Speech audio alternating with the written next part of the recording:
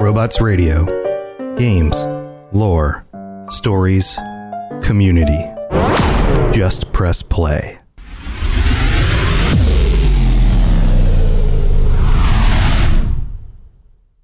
This show is brought to you by our patrons at patreon.com/ElderScrollsLorecast. Robots Radio presents The Elder Scrolls Lorecast. Welcome to the Elder Scrolls Lorecast, a place where the Elder Scrolls community can come together to discuss the boundaries of our knowledge about the universe of the Elder Scrolls.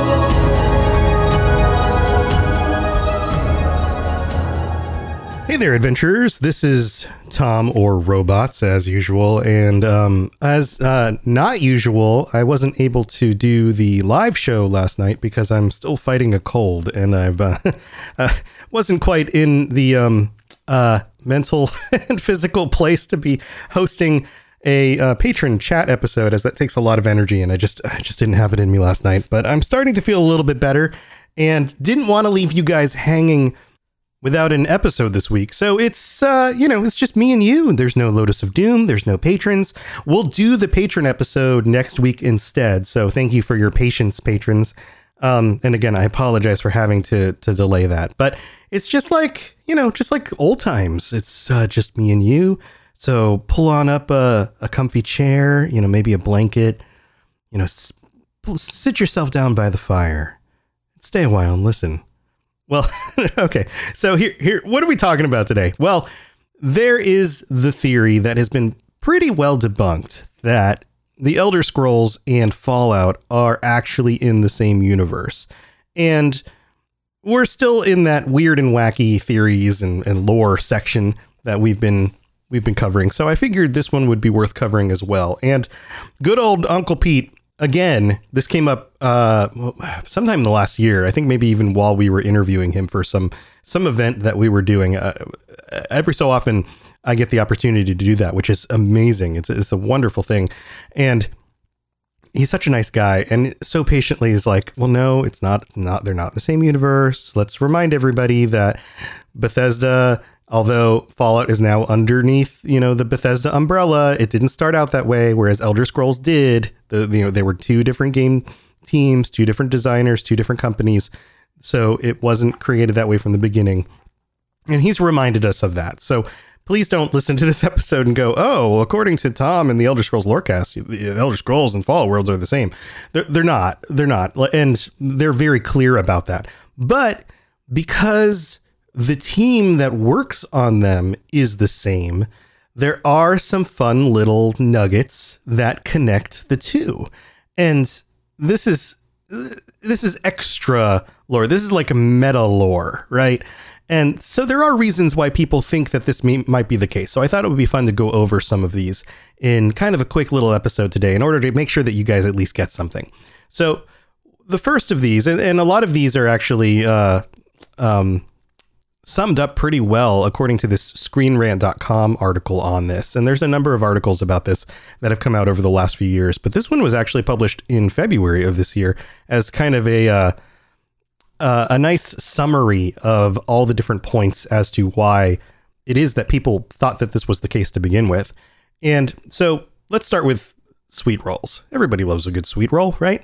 Well, sweet rolls show up in Elder Scrolls and Fallout. All right, so you get the same item in both places. And according to this article, it says sweet rolls are a staple in the Elder Scrolls lore, a basic item that's been available since the very first game in Elder Scrolls Arena. In Skyrim, guards occasionally mock the player by asking if someone stole their sweet roll. These delicious treats made the jump to Fallout and Fallout 3 in that game's starting level. One of the player's fellow Vault Dwellers, Lucy Palmer, bakes the best sweet rolls. She makes one for the Vault Dweller's birthday. So, right, we've got like a similar item in both universes, but both of those items make sense, right? In the modern world, we have sweet rolls. It makes sense that people in Fallout would have carried on those recipes into the vaults. And in the world of Elder Scrolls, they make sweet rolls as well. In fact, I think every culture has their own form of some sort of sweet roll or donut or something, right? Like everybody makes this, right? So, okay, that one's pretty limited. what if we get a little bit more specific here?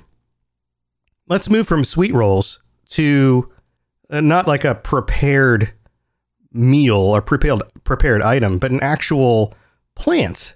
What about Nirnroot? Well, we know Nirnroot from the Elder Scrolls shows up pretty regularly in the games, right? It's something you collect. In fact, this was something that was a very important item that you could find in the Elder Scrolls Oblivion and has been in many of the games since then. And according to the article, it says Nirnroots are another long-running item in the Elder Scrolls. They're a mysterious glowing plant that emits a low hum, and they could be used in many different crafting recipes for powerful bonuses. They're usually found near water.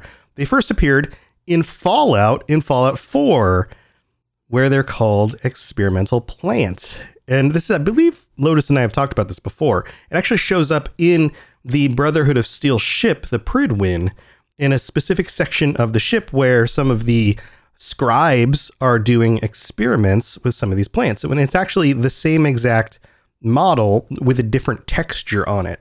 Whereas the Nirnroot in the Elder Scrolls games looks like a bluish greenish color. These are kind of more purplish with kind of a bluish splotching on them, I guess you could say. So, okay, so you've got Nirnroot showing up in both. All right, so same kind of plant in both worlds. Now you're getting to this theory that, like, okay, if these are in the same universe, how does that make sense? And a lot of people were justifying, okay, maybe Fallout is a continuation of the world of Nirn into modern and future times. Like maybe Elder Scrolls is the past, maybe Fallout is the future. That could make sense, except that, you know, the landmasses don't actually match up with anything. And then you could say, well, you know, over time things change and eventually the landmasses would look like the modern world and we would end up with America, and then we'd end up with the events of Fallout in the future and all that. Or one of the other justifications was potentially that these are different Kelpas. That in one Kelpa, and we talked about Coda recently and how this concept that, like, what if things were to play out differently in the future of a current Kelpa in like the 5th era, or in a completely different Kelpa altogether, and you end up with spaceships and traveling to planets and all that kind of stuff, right? Well, if you end up with a different Kelpa and the events occur differently, then what happens if magic and technology are really the same thing? You know, anything that looks too far into the future, any sufficiently advanced technology will look like magic to somebody who doesn't understand what it's doing. So maybe that could be it. You know, there's some other justifications for that. Then we also have the fact that the Dragonborn helmet shows up in Fallout 4 as well. And here's what the article says, the same article, the ScreenRant.com one. It says, in Fallout 4, the player can locate several magazines that offer free stat or cosmetic upgrades. Issue 12 of Taboo Tattoos gives the player a free face tattoo. And who wouldn't want that? But on the cover, players can spot a skull with a ram's horn helmet. And it looks like the traditional Dovahkiin iron helmet, I believe it is, right? It's the iron helmet with the horns that come down. And of course, this is just another callback to the other game. Skyrim came out before Fallout 4. The artists were like, what are the kinds of tattoos that you would want in here? What if you had a cool looking helmet? Let's do one that looks kind of like Skyrim. Hey, look at that. So that's another one of those little, like, this is a connection, but that doesn't mean that they're in the same universe, right? Then we have this one. This one is interesting. In Fallout 4, the player can locate Lorenzo Cabot in the basement of the Parsons State Insane Asylum. Cabot has been trapped in the asylum because he wears a crown that's driven him insane. The player learns that Cabot found the crown on an archaeological dig in 1894, and that it fused with Cabot's nervous system. The crown has granted him strength, telekinesis, and resistance to various damage, making him a formidable mini-boss. This is in Fallout. This is weird. Now, Fallout isn't without its, like, elder gods and Cthulhu-esque kinds of lore. There's definitely some of that in Fallout, and there's always been some of that in Fallout. We get some of Fallout 76, we get these references to cryptids. In Fallout 4 and Fallout 3, we get these locations where you can find excavations deep underground where it looks like people were looking for or digging up or worshiping maybe some sort of ancient entities. Well, it goes on and says, for the player, Lorenzo's crown is only equipable via console commands, but fans of the Elder Scrolls IV Oblivion might remember Lorenzo's crown as the Ayleid Crown of Nenalata. That crown that granted the wearer protection from magic spells, although it didn't drive the wearer insane. Now, that might sound like pretty solid evidence. This idea that there is an exact item in both games. But before you get too excited, this isn't the exact item. In fact, I have some qualms about this even being included in this article, because although it may bestow similar effects on the wearer, they really don't look very similar at all. The Lorenzo's crown has it almost looks like a headdress with kind of a mechanical shape over the ears, almost like headphones descending over the ears. And in the center of the forehead, there's what looks like a large circular object, almost like a ball or an orb. The crown of Nenalata looks like a kind of like an elven crown with wings that come up on the top in the center of the head. These two crowns don't look similar at all, other than the fact that, I don't know, they're helms. They look like helmets with some sort of fancy items that kind of stick off the top. They might be similar colors in that they're kind of bronzish. But other than that, they really aren't that similar at all. So I think that this was probably one. And the reason why this article is bringing this up is because it's something that people have traditionally called into question and said, well, look at this. They're very similar. And it's like, they're not really that similar. I think people are fishing here for something that's not really there, right? Now, there are a few other details that are worth bringing up. And this article goes into specifically cut Skyrim Easter eggs that show up in Fallout 4. It says here, this Skyrim Easter egg was cut from Fallout 4, but if it had been included, it would have been one of the most extensive links between the two series. At one point, Fallout 4 had an entire quest line in which the player travels to Danvers, home of the real-life Salem witch trials. There, the player would have discovered a group of mutated children with magical powers. These powers would have been based on the magical abilities from the Elder Scrolls series.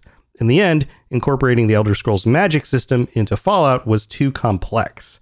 Bethesda merged the town of Danvers with the town of Salem, and the questline got the axe. So it never actually happened. I also have to wonder, like, what does that mean by these children having magic powers that existed from the Elder Scrolls series? I mean, are they casting fireballs? That seems generic. Are they Fus Ro dying? That would be very specific, but I don't think that that's what these children were doing. This idea that, like, they have magic powers, again, seems pretty general, and it was a cut thing. It didn't actually make it into the game. So if it was an important connection, then it probably would have gotten a little bit more of a priority, right? So although this is a fun theory, and it's definitely in the weird and wacky realm, it's not something that really holds water when you start to analyze it. And as I've said at the beginning, both Todd and Pete have said that this really isn't a thing. But it's always fun to find the Easter eggs that the developers drop into these games. The fact that they're fans of their own work, you know, the fact that, like, some of them have worked on a number of these. There's the interview we did. This actually might be worth bringing up. If you don't listen to the Fallout Lorecast, go check out the episode where we did an interview with Nate Perkypile, because he worked on a number of these games across both of these series. And it's really cool to get the perspective from the developers and the designers of these games as to what their influences are and how they come up with the things they're going to add into these games. And from a lore perspective, keeping in mind that the concepts and the content that shows up in these games are constantly being invented and reinvented and refined. And we need to keep our minds open to that. That's something that we often forget. I find that a lot of people, when they get really strung up on like, this is the way it is, this is the way the lore is, then it can't change from that. They're forgetting that these are living universes that are constantly being added to, and they're constantly being revised. And every new game is going to change that. So you can't hold to any one concept too tightly, because it may not fit into the greater picture as well as you think it should. And in the end, because we have headcanon about something doesn't mean that it's real. We have to wait and see what the developers do. So just my 2 cents on that stuff. But if you guys have been listening to the show for a while, you know that as well. So I hope you enjoyed this quick little episode. I'm sorry I couldn't get you a regular episode this week, but I appreciate your patience with me on this stuff, and even your patience with me having not a perfect voice at all on this episode as well, because I definitely don't sound like myself. But thanks for tuning in and being there. We will be back next week with a regular episode. Hopefully I will be feeling 100%, and I look forward to talking with our patrons, because that's going to be super fun as well. So regular time, regular place, twitch.tv/robotsradio, 9 p.m. Eastern on Thursday night is the place to be. And I can't end the episode without thanking our patrons, because you guys are the best, especially Daniel O and Noodle Al Dente, our tier 5 patrons. Thank you, thank you, thank you. You guys get called out every week, because tier 5 and up gets called out every week. And if you want to join us live on the show, all you have to do is sign up as a tier 4 or higher. And thank you to all 50. We're at that 50 mark. I would love to hit 55 over this next month. So if we've done anything to keep you entertained during your workday, during your commutes, helping your life just feel a little bit more enjoyable while doing mundane things, then please consider checking out patreon.com/Elder Scrolls Lorecast and looking at the different tiers and seeing if there's anything that you would like to sign up for. There's a bunch of different stuff that we give you for helping to support the show. So go check that out. And thanks again for tuning in, everybody. I'll see you next week, and have a great weekend. All right. See you guys later. Thanks for listening to the Elder Scrolls Lorecast. If you have something you'd like to contribute to the show, please reach out to us at elderscrollslorecast@gmail.com or on Twitter @ESO_Lorecast. I really appreciate you listening, and I'd love to hear from you soon. You've been listening to a Robots Radio podcast. Smart shows for interesting people. Check out all the shows at robotsradio.net. Hey, I'm Pylon. And I'm Doc. And if you've ever played an Elder Scrolls game, you've probably used UESP.net to help you find information about a quest, dive deeper into lore, or really learn anything about the Elder Scrolls. But did you know we have a podcast too? Every week we bring you the latest in Elder Scrolls news, dig deeper into topics surrounding the game, and have a ton of fun while doing it. You can find us on your favorite podcatcher by searching the unofficial Elder Scrolls podcast. Can't wait to see you all there. Have you ever wondered how deep the Elder Scrolls lore rabbit hole goes? Have you got a grasp of the basics and want to find out more about the universe? Written in Uncertainty is here to help you. We'll be mixing in philosophy, theology, and whatever other theory is useful with Elder Scrolls texts to untangle some of the biggest questions in the series, like what are dragon breaks, how does Chim work, where did the Dwemer go, and more. Check us out at writteninuncertainty.com or find Written in Uncertainty on any podcatcher. Thanks for listening, and catch you later in the Grey Maybe of Tamriel. Once upon a time, 27 years after the bombs fell, there were two people, a vault dweller and a California girl. They met, and sparks flew. That's when things got interesting. Once Upon a Wasteland is their story. Follow Elizabeth Kirby and Odessa Valdez as they pursue their happily ever after in the post-apocalyptic Appalachian wasteland of Fallout 76. Available on Spotify, Apple Podcasts, Stitcher, and many other podcasting platforms. Once Upon a Wasteland, a Fallout 76 love story, available now.